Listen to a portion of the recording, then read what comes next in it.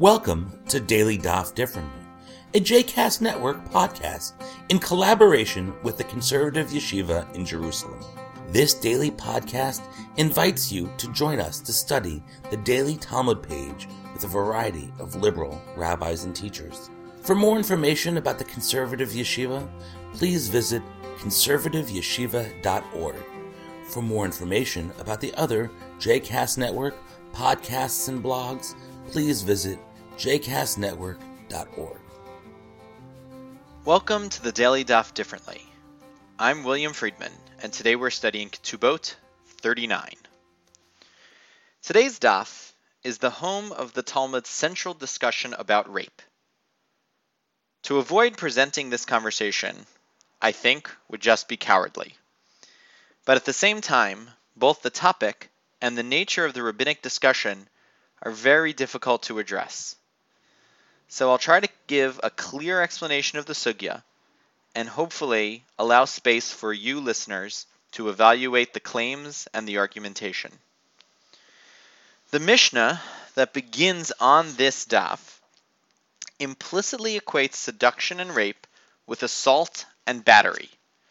In the 8th chapter of Bava Kama, which is called Perek HaChovel, after the first word of the Mishnah, an assailant is required to pay 5 things: nezek, which is restitution for the long-term irreparable damage caused; tsar, a payment for the physical pain suffered; ripui, which is medical costs; shevet, repayment for lost wages due to convalescence; and boshet, payment for embarrassment, which is both psychological and social. Our Mishnah demands that the seducer pay embarrassment, pgam, and knas. While the first category is clearly the same in both cases, boshet, embarrassment, it's not 100% clear how to line up pgam and knas, although we can see from the way they're calculated how they line up. To those categories, the rapist makes an additional payment, tsar, pain. So now we're on page 39a, towards the bottom, starting with the Gemara. The opening question is quite surprising. Tsa'ar demai, pain of what? The commentaries basically explain this question as fundamentally rejecting the idea that the pain of the first sexual act, which is due to hymenal tearing, is what the rapist is supposed to pay for. The first answer is from the father of Shmuel. Amar Avua de Shmuel, Tsa'ar shechavata al gabei karka. The pain that he threw her, literally beat her, on the ground. Now, this seems to be an acknowledgement that the pain at issue is pain caused by the sexual assault itself, but not the sex act. Surprisingly, though, one Amora chooses to read this statement of the father of Shmuel hyperliterally. Matkifla Rebbi Zera, Elameata chavata al gabei shirayin hachinami de patur. Rebbi Zera attacks this position, and he says, hold on a sec, Elameata. The logical but absurd conclusion is that if he threw her on top of soft cloth, silk, let's say, then he would be patur from paying the tsar payment? In other words, Rebbi Zera is saying, no, it's not the pain that surrounds the act itself that's at stake, but it's the pain incurred, suffered, during the sexual violation. The Gemara then picks up by quoting a Baraita. A Baraita that's meant to support Rebbi Zera's attack on Avua de Shmuel. V'chi tema hachinami, were you to say, yes, in fact, were the rapist to just throw her onto something very soft, he wouldn't have to pay for tsar. V'hatanya, we have a Baraita that rejects that explicitly.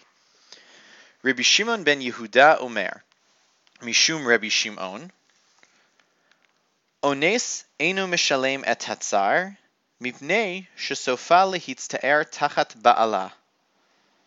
Amrulo, eino domen nivelet ba'ones lenivelet beratzon. So this Braita actually contains what may be the most unredeemable position in the entire corpus of rabbinic literature. Rabbi Shimon says, a rapist doesn't pay tsar. He doesn't pay for the pain caused by the rape. Why? Because in the end, the woman was going to suffer some pain from the first sexual act from her husband. The sages are practically disgusted by this, I suspect. You can't really hear tone, you can only infer it. But the sages say, Eino domen nivelet ba'ones linivelet beratzon. There's no way to compare, true, the some pain endured by the voluntaristic, desired first sexual act to the pain endured by sexual violation. Eino dome. There's absolutely no way to compare them. I would like at least to imagine that the sages are disgusted at Rabbi Shimon's suggestion here.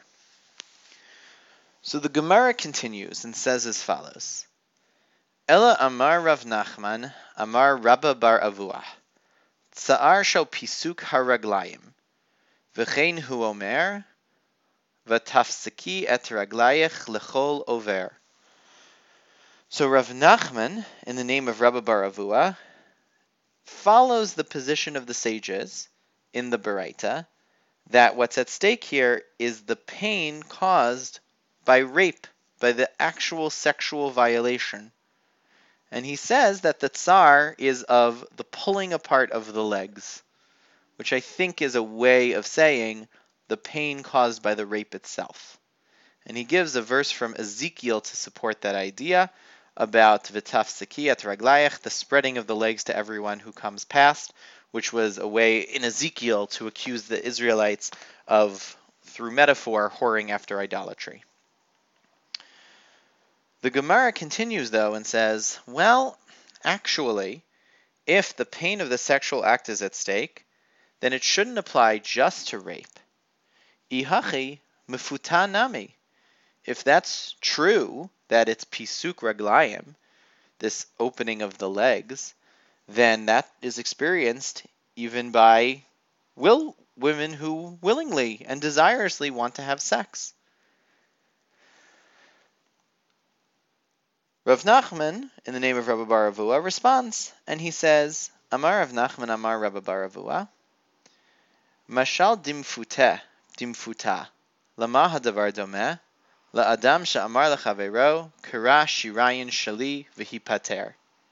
He admits, yes, it's true, that the initial sex act experienced by a woman, even when she's desirous of it, is going to be somewhat painful. But he makes an analogy here, and I think we shouldn't take this analogy too far. He says it's similar to somebody who says to their friend, tear my clothes and be exempt. In other words, I actually desire this to happen. You're not harming the clothing.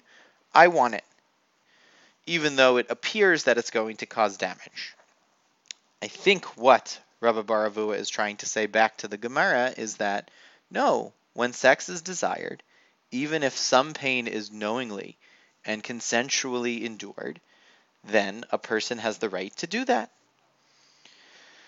The Gemara, though, can't really let go of the way it's legally framing the situation, and it takes this analogy, again, hyper-literally, and it says, shali, remember he used the analogy, my clothing, de'avu aninhu, that actually, in a certain understanding in the rabbinic world, the woman's virginity and the pain she experiences at its loss is not really her right to give, but her father's. That makes sense in a patriarchal world where the father is trying to get his daughter married off, and the loss of virginity is actually going to cause him a financial loss by narrowing her future marital prospects. Rabba bar Avuah, though, is sick of that, And you can almost hear exasperation when he responds for a second time, offering a third statement. Ela Amar Rav Nachman Amar Rabba bar Avua, Pikchot shebahen omrot mefuta ein la tsa'ar. This is actually a very, very striking shift. Rabba bar Avua says, actually, Pikchot, women in full control and command of their faculties, smart women maybe. Not clear exactly who these Pikchot are, but women do say, Mufuta ein latzar. In other words, going back to the original challenge that a mifuta, that a woman who's seduced and has sex for the first time experiences pain, actually, women have told me that's simply not true.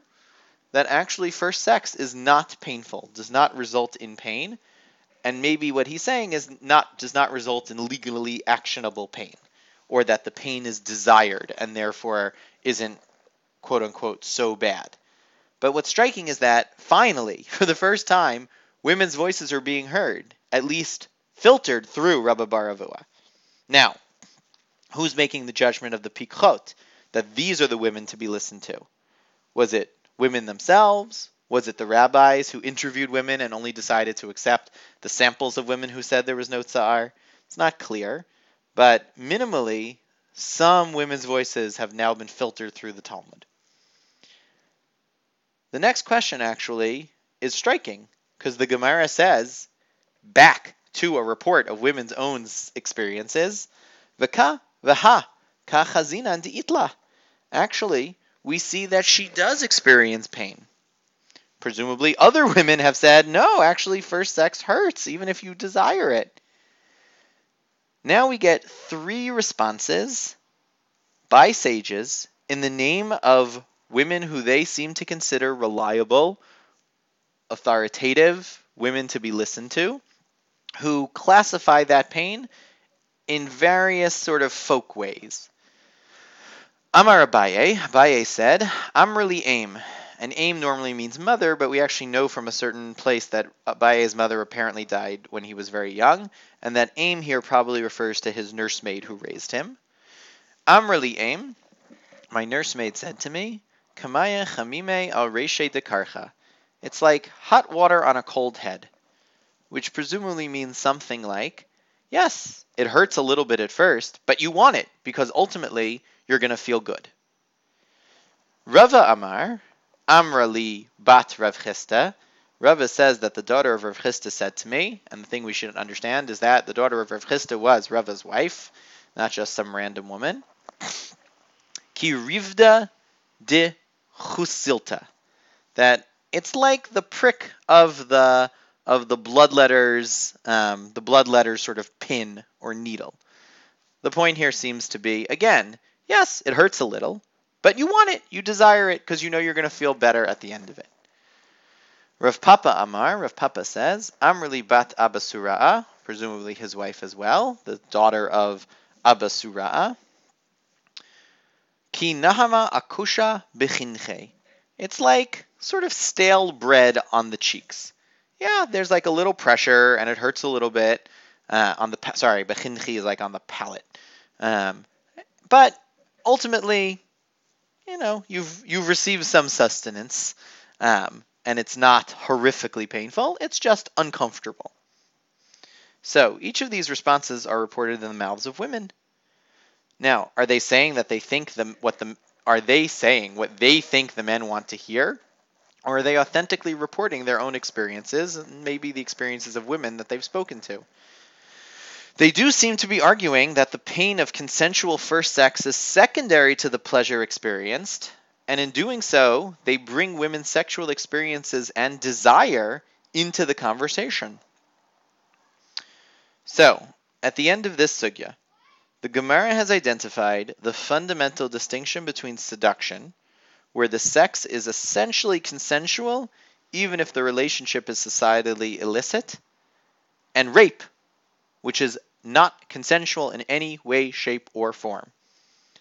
The distinction is that non-consensual sex is uniquely painful, and an immense fine would need to be paid for it.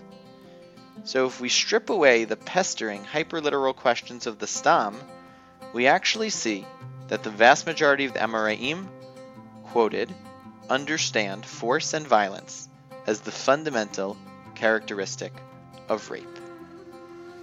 I hope you've enjoyed today's episode of Daily Daf Differently, and that you'll join us again tomorrow for a new page. The music at the open and close of this episode is Ufros from the Epichorus album One Bead, available on Bandcamp, iTunes, and Spotify.